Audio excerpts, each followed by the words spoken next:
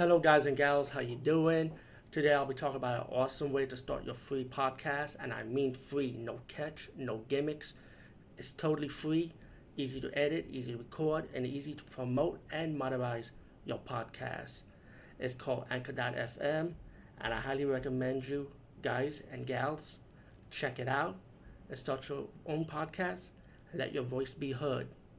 And also, don't forget to listen to Wild Dog Podcast and tell them that I sent you and that you hear it from me. So you get more people to join Anchor.fm. You will not be disappointed because they will also put your podcast in other platforms and then make it very, very much easier for you. Have a great day, everybody.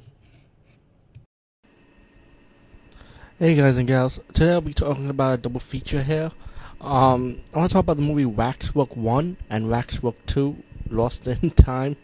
And wow, man, it's been a long time I saw this movie, but it's still a fun movie, man. After looking at it again, I'm like, wow, I can't believe I haven't seen it like more than 2 or 3 times at least, and that's a long time ago though. I think the last time I saw this was maybe like in the mid 90s, I would say, when I saw it again. But yeah, I mean, this movie haven't lost its touch. I mean, to me, I think the movie still stands the test of times. I guess it's a fun cult movie. Good movie, could eat popcorn and hang out with your friends and just have fun with it. Waxwork 1. Waxwork 1 is, you got these young college guys and gals, and they go to this wax museum that just opened up, and the guy that owns it can only have 6 people enter, at a time, but they had to go in at 12 o'clock. So each of the guests end up going through the wax museum exhibit, and each of the wax museum represents like a horror theme, I would say, which is pretty cool, because if you're like a horror movie guy, especially like a horror movie guy that's into classic movies or Hammer movies, I think you can see the style there, or the universal style, and the people end up getting killed by the exhibit they go in. Like one guy will go in the werewolf exhibit, one woman will go inside the vampire exhibit, and she will be part of the exhibit when he or she gets killed. And when the movie progresses, you find out that you got the police jumped in when they get an investigation on it, and then when the police enter the wax museum, guess what? They end up getting killed because they were doing their own investigation. The lead guy, you may recognize him as the boyfriend of the villain from the Supergirl movie with Helen Slater in it. You might recognize his face mostly for that, but he been around a lot. That guy, but I forgot his name though. But I know he been in a lot of stuff. Besides that, I mean, and then you get people that, like I said, anyone who gets in the way of this guy who owns the wax museum will get killed pretty much, and you get more guests coming in, gonna get killed. Meanwhile, you got the boy, the lead hero, and the heroine, the shy, innocent girl type of heroine.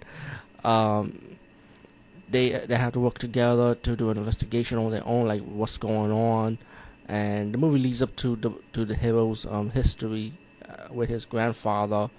He finds out more about his friend and more about the guy who owns the wax museum, like who he really is, and then you find out pretty much that this guy needs souls to waken the wax museum up to pretty much rule the world type of thing, I would say, to let these creatures out, because they're kind of like demons if you think about it.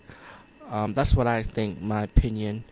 And you get your epic battle scene at the end of it, and then yeah, I mean it's really good. I don't want to spoil too much, but you get good kill scenes, good blood and gore. I mean, it's horror, but it's more like a black comedy element, black comedy, without taking itself too seriously. Like the movie learns to have fun with it. I mean, that's like my opinion. So yeah, I said Waxwork. Definitely check it out, man, without a doubt. Waxwork 2, Lost in Time, and of course this is a double feature review I'll be doing. this movie is one fun movie. Again, I think I mentioned in the past video blog that when you talk about underrated horror sequels or maybe horror / comedy sequels, this should definitely be on a. You should have a movie like I think this movie should be on the list. I didn't mention this movie, but after seeing this again, yeah, this movie should be on the list. So hopefully one day I might do a special video blog about it, about underrated horror sequels that should get mostly mentioned or just talked about. But I'll do that one day. Sorry for the gibberish, but let's fast forward. Waxwork, man. I mean, definitely a sequel to follow up to the first movie. Spoilers: if you saw the ending for the first movie, you saw the severed hand that escaped the wax museum, and and then this time you got a different girl playing the heroine in this one because this was done in '92, by the way. So Zach, who was the hero of this movie, his character with the girl went to the taxi cab, drove the girl back home. With the cab, drove the girl back home with Zach in it, and when she went home, the severed hand ended up following her, killed her dad, and she severed the hand in the sink, with the garbage disposal machine, the sink, She gets accused of the murder of her dad, and her friend, Zach, who played the character, Mark, let me just correct it. He tried to prove her innocence, letting the court know she's innocent.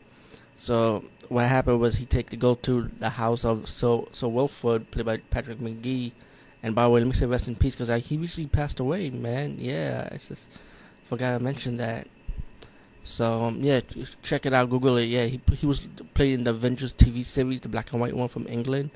That one, not the superhero Avengers, but check that out. Yeah. Besides that, fast forward again.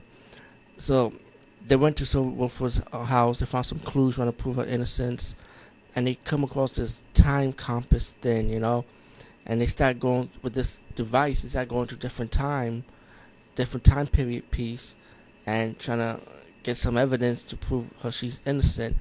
And it's like a horror comedy, but also it feels like more like an adventure movie, So you get all that combined in one, horror, adventure, comedy. How cool is that? And I don't want to spoil anything because it might take away the adventure element for you from this movie. But it felt like to me you'd be part of this movie. How they go through different times, find different villains. It was a fun movie though, and you got yourself a nice ending too. By the way,